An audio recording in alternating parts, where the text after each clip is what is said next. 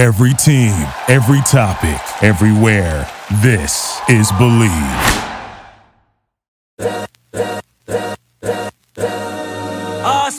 This is the Arash Markazi Show on the Mightier 1090 ESPN Radio.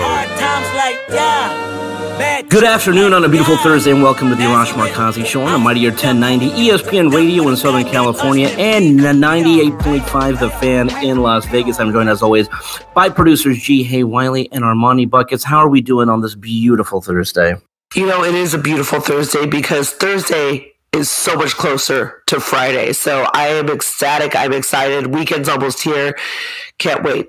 Great day. I agree with you, G. I cannot wait for this weekend. And I am excited that I am not the Lakers coach, Frank Vogel, because every game, are we going to do this after every loss now where a report has to come out that his job is safe or that he's maybe a little bit more on the hot seat than he was yesterday? I don't know what's going to happen going forward. You know, here's the interesting thing. Not only are we perhaps in a position where we're not having to worry about, or at least talk about Frank Vogel's job post-game, we're now going to track whether or not he gets on a plane, because the latest word as we come on the air here on a Thursday afternoon is that Frank Vogel is on the Lakers charter plane to Orlando. They play the Magic tomorrow night. So he's made the trip, at least the beginning of the trip. The Lakers embarking on a 6-game road trip, but we do have to begin with how last night unfolded. It was a bad loss. And we had said prior to this game that if Frank Vogel suffers one more bad loss, and what's a bad loss? A bad loss is a team to a sub-500 team. They lost to a Pacers team that just won their fourth road game of the season. Not only are they a bad team, they're a bad road team, and they come into Los Angeles and beat the Lakers, and they beat them late. I mean, here's how a lot of those losses come down. The Lakers have a lead, they're controlling the game, and a good team finds a way to close out quarters and close out a game. They did neither. They finished the game so poorly that Russell Westbrook actually got benched for the final 4 minutes of that game. And that was the biggest takeaway, that maybe, just maybe, when Frank Vogel sat down with Rob Pelinka, and I don't know whether he was given an ultimatum or whatnot, or effectively told officially that you are on the hot seat. Maybe Pelinka said something to the effect of, all right, if I go down, can I go down coaching this team the way that I want to coach them? Because this is the first time all season. I'm sure he's wanted to do it before. He benched Russell Westbrook, and Russell Westbrook did not talk to the media post-game. I know that they lost. I know that they're below 500 now, but my assumption is he didn't talk to the media because he didn't want to answer questions about being benched, because when you're Russell Westbrook, when you're one of the top players in the league, when you're a first ballot Hall of Famer, and you've done all the things that he's done, it's embarrassing to get benched in the manner in which he was. And now that's the other drama that we have to focus. It's not just Frank Vogel. What is Russell Westbrook's future with this team? The only silver lining that I can think of with the Westbrook situation is the fact that Carmelo Anthony has been in a similar spot earlier in his career in Oklahoma City when he was kind of refusing to move to the bench role. And then eventually, well, for Carmelo, it took a few years for him to adjust, but eventually he adjusted. And Carmelo can talk to Westbrook. Carmelo said in the media session after the game that, you know, he's been there before. He understands what Russ is going through. And I think that if you want to look at any area of a silver lining with the Westbrook situation, it's that he has someone that can relate to this aspect and this time in his career. With that being said, it's about time. And now that you did it, if you're Frank Vogel, you can't go back and go the other way unless Westbrook is having an incredible game, because the thing is that we see what this team is when he is on and off the court. As much as I want to root for Russell Westbrook to succeed, it does look like this team has a little bit more continuity and commitment to both ends of the floor when he's not on the court. Yeah. I love the optimism. Both Armani, Buckets, and Arash, you are the most positive people that I know, because when it comes to this man called Russell Westbrook, I don't care if he has Carmelo in his back corner. He's had LeBron James fending for him this whole entire season. He's a whiner. He's a complainer. We've known this from the get-go. He is somebody that needs to be, as my mom would say, the star. He needs to be somebody that needs to be at the forefront. He needs to be, a starter. He needs to have those minutes. He needs to have those touches. And that's why I initially said at the very beginning of this season, he's not going to fit with this Lakers team because he needs to be the center of attention. And I think that's another reason why he probably didn't talk to the media as well post-game. So this is just Russell being Russell. Y'all wanted Russell being Russell? This is Russell being Russell. If the Lakers organization was like, we're going to let him do him, here you go. This is what you got. So it's just going to be this is going to be an ongoing battle. This is going to be something that you're just going to see from time to time again with him. Enjoy. I don't know what else to say about that. I am not enjoying this, by the way. No, just kidding. I mean, this is not fun to watch. You kind of know how these games are going to play out. I mean, I'm watching that game late in the fourth quarter. And listen, it's a one-possession game. But in those situations with the Lakers this season, I just have no confidence that it's going to play out for them and that they're going to find a way to win. I mean, the only drama, the only intrigue was that Russell Westbrook was not on the court. And so I knew that was going to be a topic of discussion post-game. LeBron addressed it briefly, didn't really want to go in depth about it, didn't want to go in depth about for Frank Vogel's job status. But again, for Frank Vogel, on the team plane, on the way to Orlando right now, tomorrow night, the Lakers embark on this 6-game road trip listen, we've talked about it all year. We're past the halfway point, but this will define the season.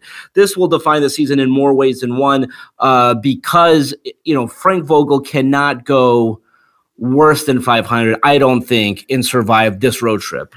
On a scale of 1 to 10, how shocked would you guys be if it was an 0-6 road trip? I mean, shocked. Listen, I can't say shocked because this team is not good. They're a below 500 team. But yeah, listen, I mean, you're essentially saying at that point that they're going to lose at the beginning of this road trip tomorrow night to the Orlando Magic. I think that they lose to the Heat. Would not be shocked if they lost to the Brooklyn Nets.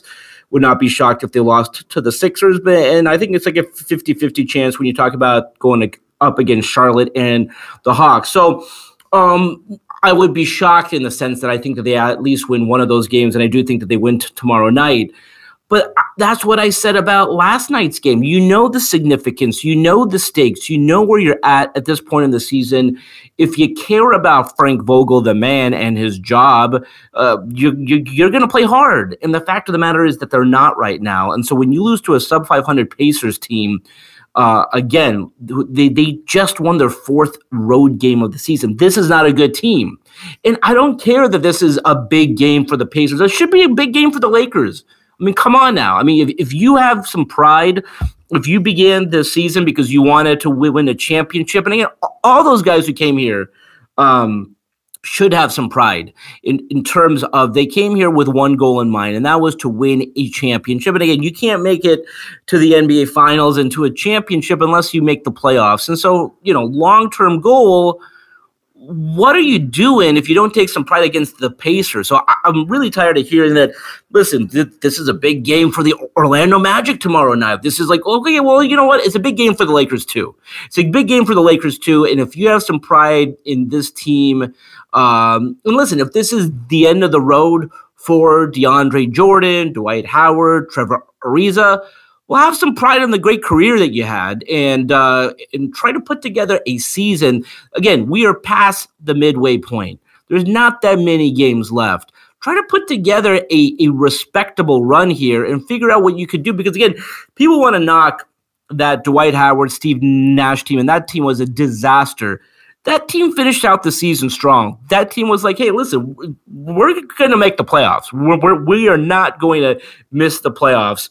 And unfortunately, it cost Kobe his career effectively when he got hurt. But I'm really tired of hearing that they play down to the level of the competition or this game's important for these sub-500 teams. Well, you know what? We're at the point in the season where the Lakers are also a sub-500 team, and these games should matter to them too. It was surprising to me because Indiana, not only, like you mentioned, Arash, 4th road win of the season, they're the least clutch team in the NBA. They do not do well in those situations. Yeah. And not only did you have a 15-point first half lead, you were in a back and forth neck and neck game in the fourth quarter. And then, to top it all off, then it just comes out right after that you're going to kind of scapegoat Westbrook. And maybe the bar is so low with Russ that, he hit 4 3-pointers. I didn't think he was as bad as he's been earlier in the season. This team's issues is with consistency on the defensive end of the court. They lose focus. They don't get back on defense all the time. They don't compete all the time. When they do, and again, Jihei just called us very positive people. We appreciate you for saying that. When they do, I'm like, this team is not bad, but it's just so few and far between. It's like sometimes they lock up. The first half, there were some defensive possessions where I was like, oh, they are turning a corner. This is what we saw against Utah, and it's happening again, especially guys like Austin Reeves, Avery Bradley. THT had 20 points and 7 assists last night, and he hit a couple of tough shots. And then you have guys like Stanley Johnson stepping in. There is a little – I'm just thinking about Jihei saying how optimistic we are.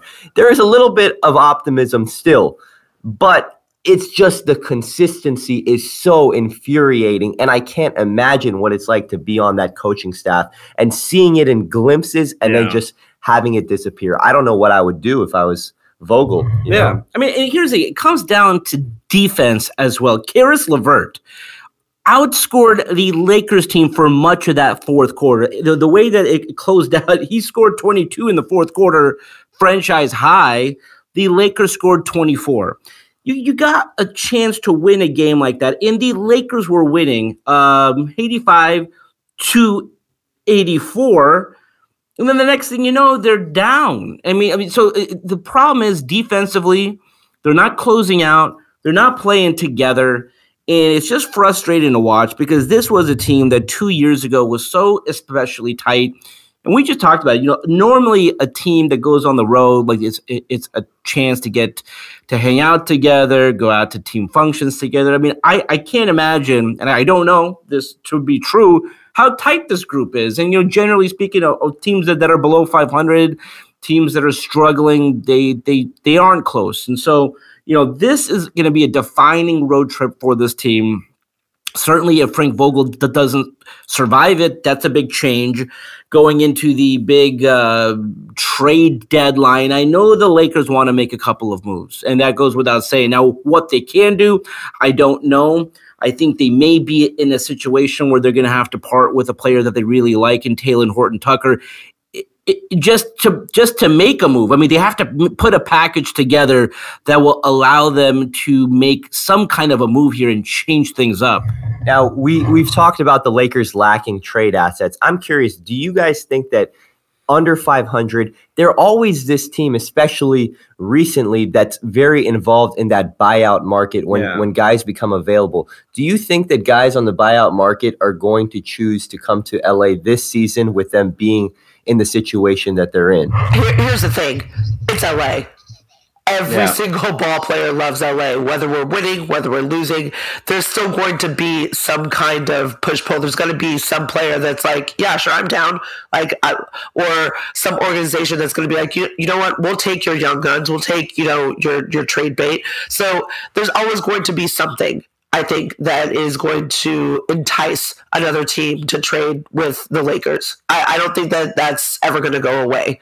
Yeah, I mean, I think if you got bought out, generally speaking, if you're a player who got bought out, you want to go to a championship contending team. You want to go to a championship team. If that is not available, listen, there's the allure of playing with the Lakers, going to Los Angeles, going to Hollywood, playing with LeBron James. And I think there are some players out there who think that they could be the missing piece. So, by the way, like Stanley Johnson, what he's done for his career and what he's meant to this team, I think there could be a player out there. I don't know who some of the rumored targets are for the buyout market. To your point, it's usually players on teams that are eliminated below 500 who want a chance to win. They're in a contract year, things like that. I don't think they're going to be at the front of the list. Again, you want to kind of hop on a championship train. The West is so bad, and the Lakers have shown that, listen, if you can help us win, you could be a starter tomorrow. I think they would be an intriguing landing spot for some guys. But I mean, I don't know who are some of the guys out there who could change things up for them. That's the problem. There's no one big out there that I'm seeing in terms of that might be available in a trade or the buyout that I'm thinking, okay, that's the guy who's going to change the course of this season. I really don't think that guy exists for the Lakers, but a guy that they saw last night, a guy like Torrey Craig. Yeah. I think he's a guy that is a realistic target. The Pacers are 13 games under 500, so they're not really in playoff contention. I would assume that they would want to go young. And again, we have to be realistic about the Lakers and how they can improve this roster. A guy like that has been on multiple contending teams. He knows what it takes to be in a winning environment. He knows how to contribute, plays his role. I think that that's what we're looking at when we look at and he's a defensive player. So we're looking at guys like that. It's not going to be maybe they will find a way to get a Miles Turner, a Jeremy Grant, guys that they've been rumored at. But, realistically, it's the role guys that need to improve and that they need to, bolster that supporting cast because LeBron has been great. And I'm assuming, and maybe it's wrong to assume this, but I'm assuming Davis will be good when he comes back. Yeah. I don't think he's going to go out this way this season. So with that being said, a couple more role guys here and there, and maybe things can turn around. But the roster definitely needs adjustment. Yeah, there's no doubt that they're going to have to make a couple of moves. Now, to what extent, how drastic it can be. And so when you can't make big drastic moves, you got to do what Frank Vogel did last night and bench Russell Westbrook at the end of that game. Do we see at some point during this road trip, for example, does he have a conversation with Russ and say, hey, listen, for right now, I need you to come off the bench. I need you to lead that second unit. Again, that's not something he wants to do. But when you're a coach fighting for your job, when you're a team that began the season with championship hopes and expectations, you have to just try a little bit of everything. And when we talk about that LeBron James playing the 5, and you talk about like Austin Reeves starting and Stanley Johnson, you have to throw what you can out there. And if Russ is not going to be a part of that, the problem is he's just making too much for them to do anything. They can't trade him. They're not going to cut him, obviously, but it's just so clear that this was a bad fit. And the mistake that I made was thinking, hey, listen, he's going to check his ego at the door. The only thing that Russell Westbrook has not done in his career is win a championship. He's played in one NBA Finals. He lost. But he wants to have some postseason success. And if that's the case, he needs to adjust to this role quicker than Carmelo did. And again, he's not at the same place in his career that Carmelo was. But I mean, the fact of the matter is he's got to figure out a way for him to contribute and help this team. Because right now, he's not helping the team. And so in what way can you help the team? Well, let's see how you do with this second unit. And we talked about this. I mean, if that's what it's going to take for this team to be as successful as they possibly can be, he has to be okay with that. The other kind of late game, it came down to the end. Denver Nuggets, Clippers last night. That was an amazing game. Another one where the Clippers had a chance to get a big road win. The problem for them is now the Clippers are below 500. The Lakers are below 500. But as far as the Clippers, and by the way, I saw both of these guys at the Rams game on Monday, Paul George and Kawhi. I think at this point you got to shut them down. I think with Paul George, it's have him again. The focus for them, and again, they will begin the next season as one of the championship favorites. But in terms of trying to rush Paul George back or Kawhi back, my guess is at this point, shut those guys down and focus on the next season. Yeah, there is no need to bring those two guys back, especially the season that the Clippers are having. I mean, I don't want to say this because, again, you guys are the optimistic ones. I'm the pessimist. I just don't see the Clippers are taking kind of a page out of the Lakers' book and just not doing well this season. I don't think they're going to do well this season. So I think what's the point in bringing those two guys back?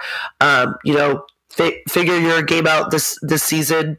Try to make some adjustments for next year and move on from there. Great game, great attempt and great showing, especially against a Denver Nuggets team. But yeah, it's time to move forward.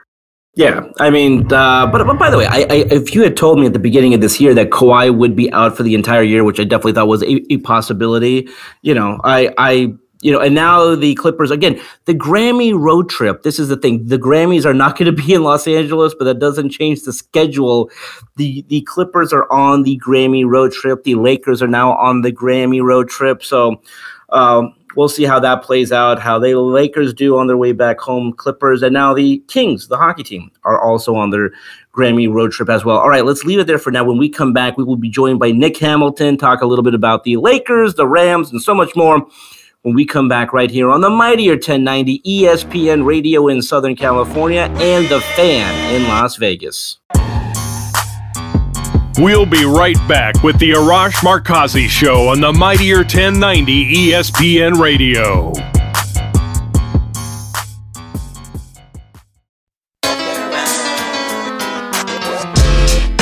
This is the Arash Markazi Show on the Mightier 1090 ESPN Radio.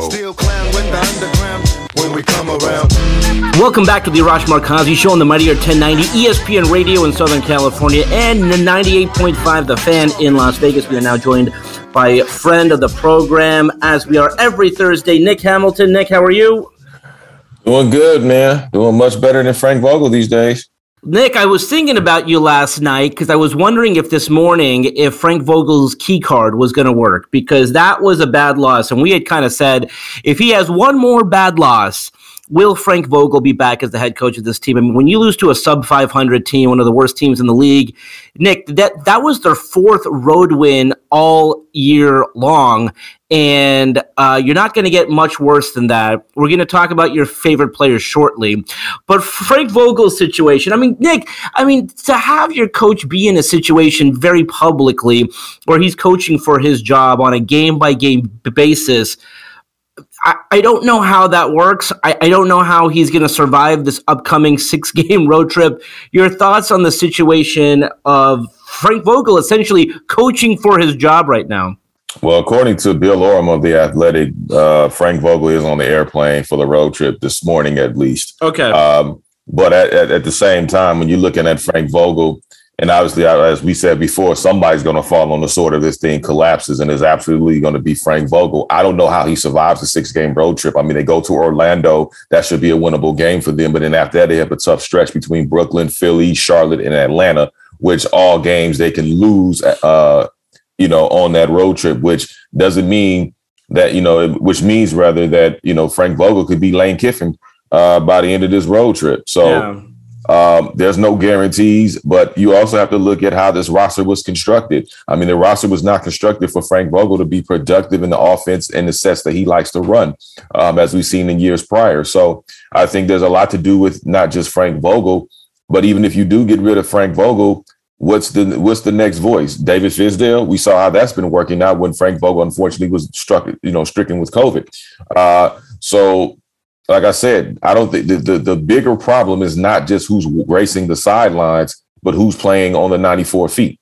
100%. I mean, that's the unique thing about this health and safety protocols, COVID. We've seen this team for a week with David Fizdale as the head coach. They're just as bad. That wasn't like lightning in a bottle when David Fizdale was the head coach of this team. All right. Now, the unique thing about the way that they lost last night is that perhaps Frank Vogel, during his conversation with Rob Pelinka, said, hey, can I at least coach this team the way that I want to coach on my way out? Like, if I'm going to fall on the sword, that's fine. But, I'm going to do me. He benched Russell Westbrook for the final 4 minutes of that game. And he essentially said, listen, I played the guys who I thought were going to help us win. Defensively, he gave them 0. Offensively, again, he does his things, but he's a turnover machine. Where does this now leave the Lakers with Russell Westbrook? Will they now talk to him about perhaps maybe trying to come off the bench? I mean, again, he didn't talk to the media. My perception is he didn't talk to the media because he got benched. I mean, it's not because they lost. Your thoughts on where they stand with him? Well, I think when you look at Russell Westbrook, I mean, he didn't finish at the rim last night. He was struggling from the floor. And those are the kind of situations. And I'm glad Frank Vogel took a stand. Finally, he finally had he stood up straight in his chair and said, look, I went with the guys, like you said, that were going to win, whether it was THT, Malik Monk and the rest of those guys. So when you look at Russell Westbrook, I don't know how you ask somebody of his caliber to come off the bench. This is not a Carmelo Anthony situation because Westbrook is out of touch with reality. Yeah. He has no sense of responsibility for his turnovers. He doesn't care because he's made that evident verbally. He pouted and walked off and didn't want to talk to the media on last night, which, I found kind of immature because it's like, look, man, if you did it, you need to face the music, right? And we've seen this time and time again from Russell, so this is nothing new. But the Lakers are pretty much stuck. Yeah. Like gum to a shoe. They're stuck. There's no trade value for him per se because teams know how much if they bring him on board, he's going to alter their offense and alter their schemes because of the way that he plays. And it was a mistake from day one. And I'll keep saying it until this guy's up out the paint. It was a mistake from day one to bring in Russell Westbrook instead of going after Buddy Hield and going after DeMar DeRozan. And in the elder statesman that LeBron James is, and Anthony Davis in the health, the health stricken areas that he's been a part of as far as injuries are concerned, you're going to have to surround this team with better shooters. I like the Malik Monk deal. Kendrick Nunn has been an absolute bust and a disappointment. THT has not lived up to the potential that we've seen him live up to in times prior. The only saving grace is Austin Reeves, who's actually been a bright spot and an unsigned, basically what the source used to call unsigned hype. I mean, he's basically been that type of spark for the Lakers. But other than that, I mean, you brought in an aging DeAndre Jordan. You brought in a Carmelo Anthony who's now struggling. You brought in a senior citizen in Trevor Ariza who can barely get up and down the floor. And that's no disrespect to Trevor because I think Trevor's an incredible player, but I think he's past his prime, much like a lot of those guys on that team are past their primes. And I think when you're trying to compete against the Memphises of the world, against the other younger teams, the Golden States and teams like that, you're going to have issues, especially because who's going to defend a Steph Curry, a Klay Thompson, and Andrew Wiggins? Who's going to defend a Ja Morant? As we see, Ja has no fear in his heart at all. Mamba mentality, 110%. When you go up against, you beat the Utah Jazz, which was a quality win, but you fell to the Indiana Pacers. Yeah, is it fair, Nick, to say now that Lakers are done? Let's move on to next season. Like, let's just, if they get a playoff spot, that's great. That's gravy. But like, let's move on to next season. Let's try to build for next year. Is it safe to say that? I'm not ready to stick the fork too deep yet. I think they are a play-in tournament team still because you never know what's going to happen down the stretch in the Western Conference. Some key players could get injured for some key teams and they could slip going on, critical losing streaks as we've seen, last season what happened with certain teams. So you can never say never because we haven't even hit the All-Star break yet. So you can never say never, but as each loss continues to rear its ugly head, you're getting closer and closer to sticking that fork deeper and deeper. And that fat lady is warming up and she's getting her vocal cords ready to sing that final farewell song. Nick, I was, I guess, maybe cautiously optimistic. It's Russell Westbrook. He's from Los Angeles, went to high school here, went to UCLA, homecoming for him. Why, again, the way that you thought this would play out, it has. It's probably even worse than perhaps you thought. Why did this not work? And why do you think LeBron James, who's such a student of the game, wanted him so badly? I mean, this was a guy from all the reports that we're hearing. This was who he wanted. because you saw that model on IG. You thought she was hot to try. You thought she looked good, and you thought she was the best thing since sliced bread. And then when you finally got a chance to slide in their DMs and you guys finally hooked up and finally got together, you saw every flaw known to man, and it was repulsive and it's a turnoff. But now you stuck with her because now you about to have a baby with her. So now you stuck for the next 18 years and find out.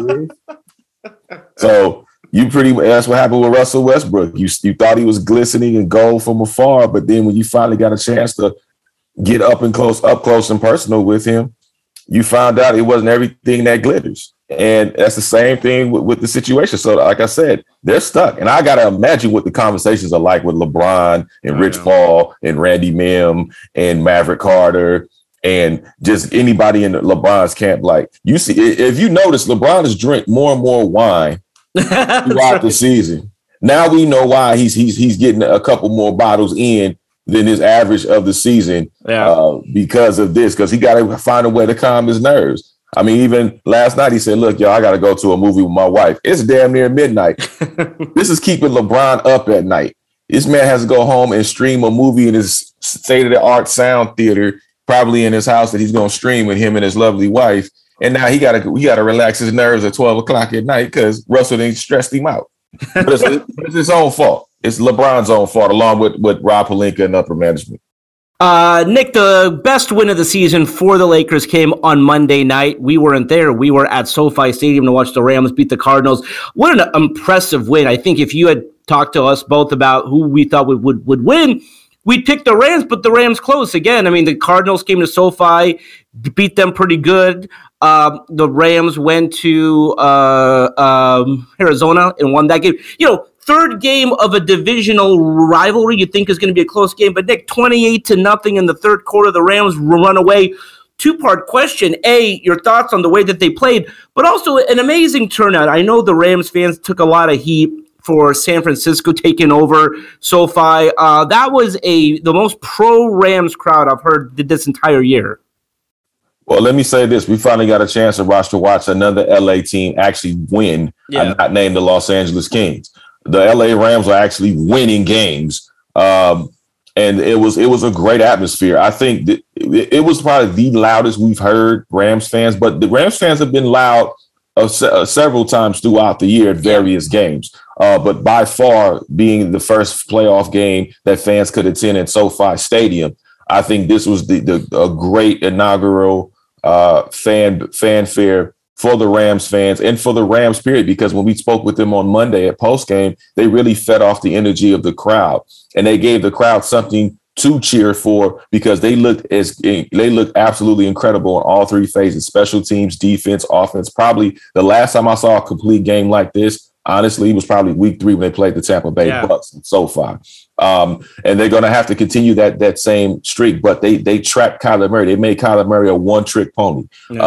They allowed him to not get open, to not run, to find lanes to run. They shut him down and they set the tone. The defense set the tone early and often.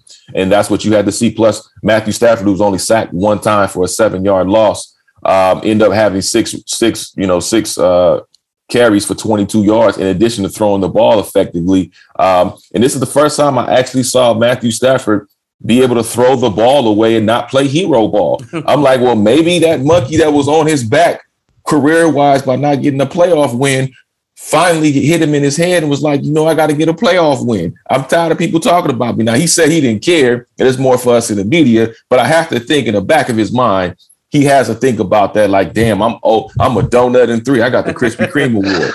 And now I finally have gotten that off. I got that glaze off my shoulder. So now I can focus on trying to get this team a win moving forward and hopefully get to Super Bowl 56 at SoFi. Well, Nick, you brought up the defense for the Los Angeles Rams, and Arash thinks I'm nuts. He thinks I'm going out on a limb here, but I really truly believe that if the defense plays the way that they played against Arizona and they could shut down Tampa Bay the way they shut down Arizona, we could be looking at another repeat of a semi-blowout like we kind of sort of did last game. So what are your thoughts on that, like on that defense and a possible huge victory against Tampa Bay? Whoa, not so fast, my friend. Ease up. Slow your roll like your leg was broken. Hold on. I know we hyped off the Arizona win, but this is Tom Brady. This ain't Kyler Murray. The GOAT. This is a man who we've tried to doubt time and time again in the playoffs, and he's proven us wrong more times than not. And so when you look at this Tampa Bay offense, yeah, they probably caught Tampa Bay at the right time if you're the defense, because they are kind of depleted at wide receiver. Mm-hmm. They don't have Chris Godwin, who they faced early in the year when they were the stellar 1-2 combination between him and Mike Evans. Antonio Brown clowned his way out of town, and all you have left with is Gronk, who's always going to be a threat. But Leonard Fournette is coming back. He's going to probably be back on Sunday.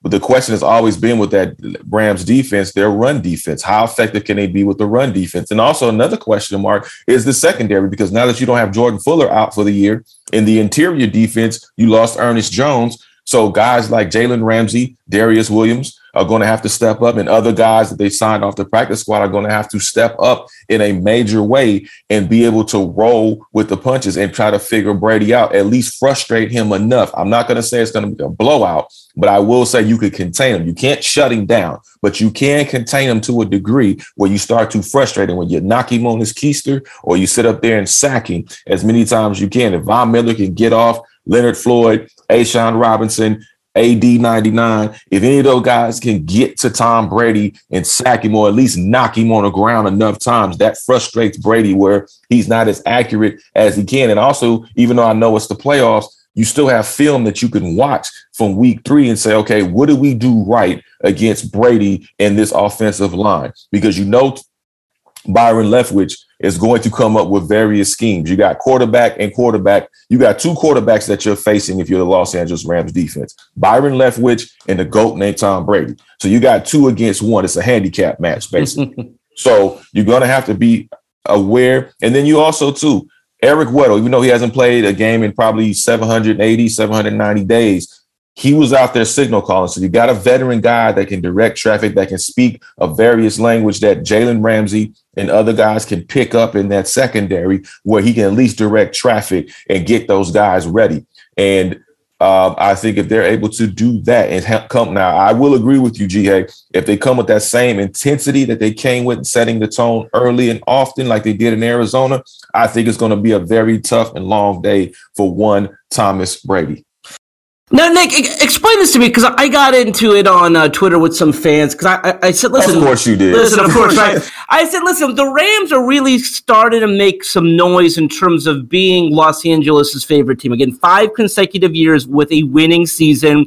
They went to the Super Bowl. This is their 4th year in 5 years where they've gone to the playoffs. They won a game in the divisional round. Again, they're in the community. They're making noise. And every time I say that, I get pushback from the Raiders fans. And I remember when they were here. It was a long time ago. But just explain to me where Los Angeles is at with the 2 teams here. And why is it that Raider fans just refuse to, and I'm not saying that they don't have a fan base here. They certainly do. I don't think it's as strong, because I remember those games at the Coliseum and nobody was there. I mean, you think the crowd's bad at the Coliseum now. I mean, you're talking about 40,000 at the Coliseum for games. But, okay, just I guess for me and like other people out there, like, where is Los Angeles at with their affinity for their teams? And talk to me about the Raiders, which, again, people still want to call them the most popular team here. Well, I will say this much, and I had a rant on my Instagram at Nick Hamilton LA if y'all want to go check it out. There we go. And I pretty much spoke about this same topic. I didn't type it out because I don't feel like typing that much. But I did say, listen, yeah, the Raider fan base is solid. It's not as strong as it once was because Raider fans are where they are. Oakland, obviously in the Bay Area, but then they lost some fans by moving to Las Vegas. Obviously, they have a very deep fan base, but the Raider logo, the Raider fan base, they travel well. Yeah. No question. However, with Los Angeles, people have to remember there's a 21-year gap of no football in Los Angeles. So there's a whole generation and possibly a generation and a half that didn't know what it was like to have football in Los Angeles, whether you went to Anaheim Stadium or whether you went to the Los Angeles Coliseum. So after post 1995, Other people adopted teams, the Niners, the Cowboys, the Steelers. When Tom Brady started winning championships in New England, people became Patriot fans. Yeah. You had Green Bay Packer fans. So there are a lot of different fan bases. And then you had transplants that moved to Los Angeles for various reasons. So there was a lot of work cut out for the Los Angeles Rams when they returned to St. Louis, because let's be frank. In 2016, they stuck up the joint with Mr. Fitty Fitty, known as Jeff Fisher. Yeah. So until they got a real coach like Sean McVay in 2017, they were able to turn the culture, not just in the locker room and on the field, but in the community with Molly Higgins and the Community Affairs Division.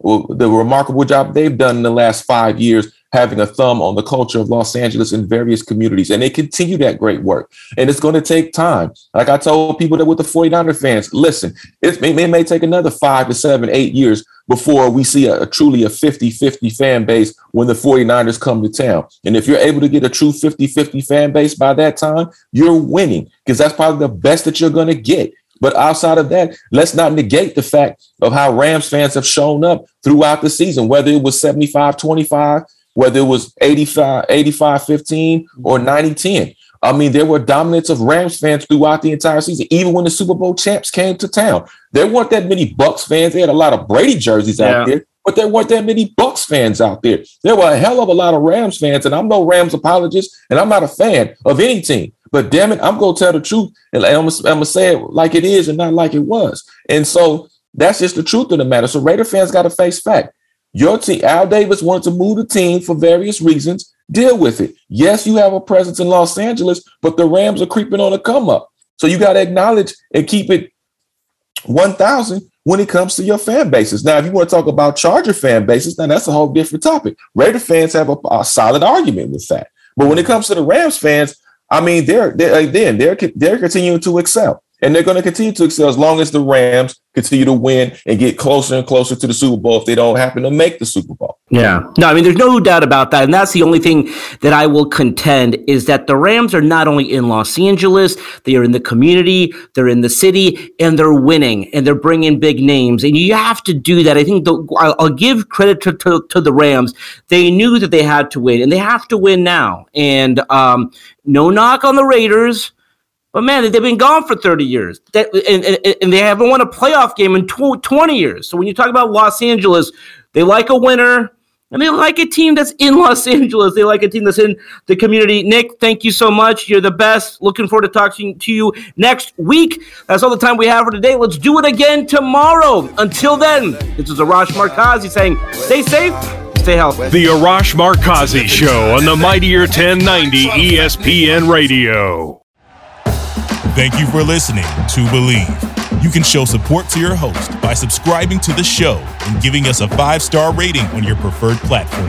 Check us out at Believe.com and search for BLEAV on YouTube.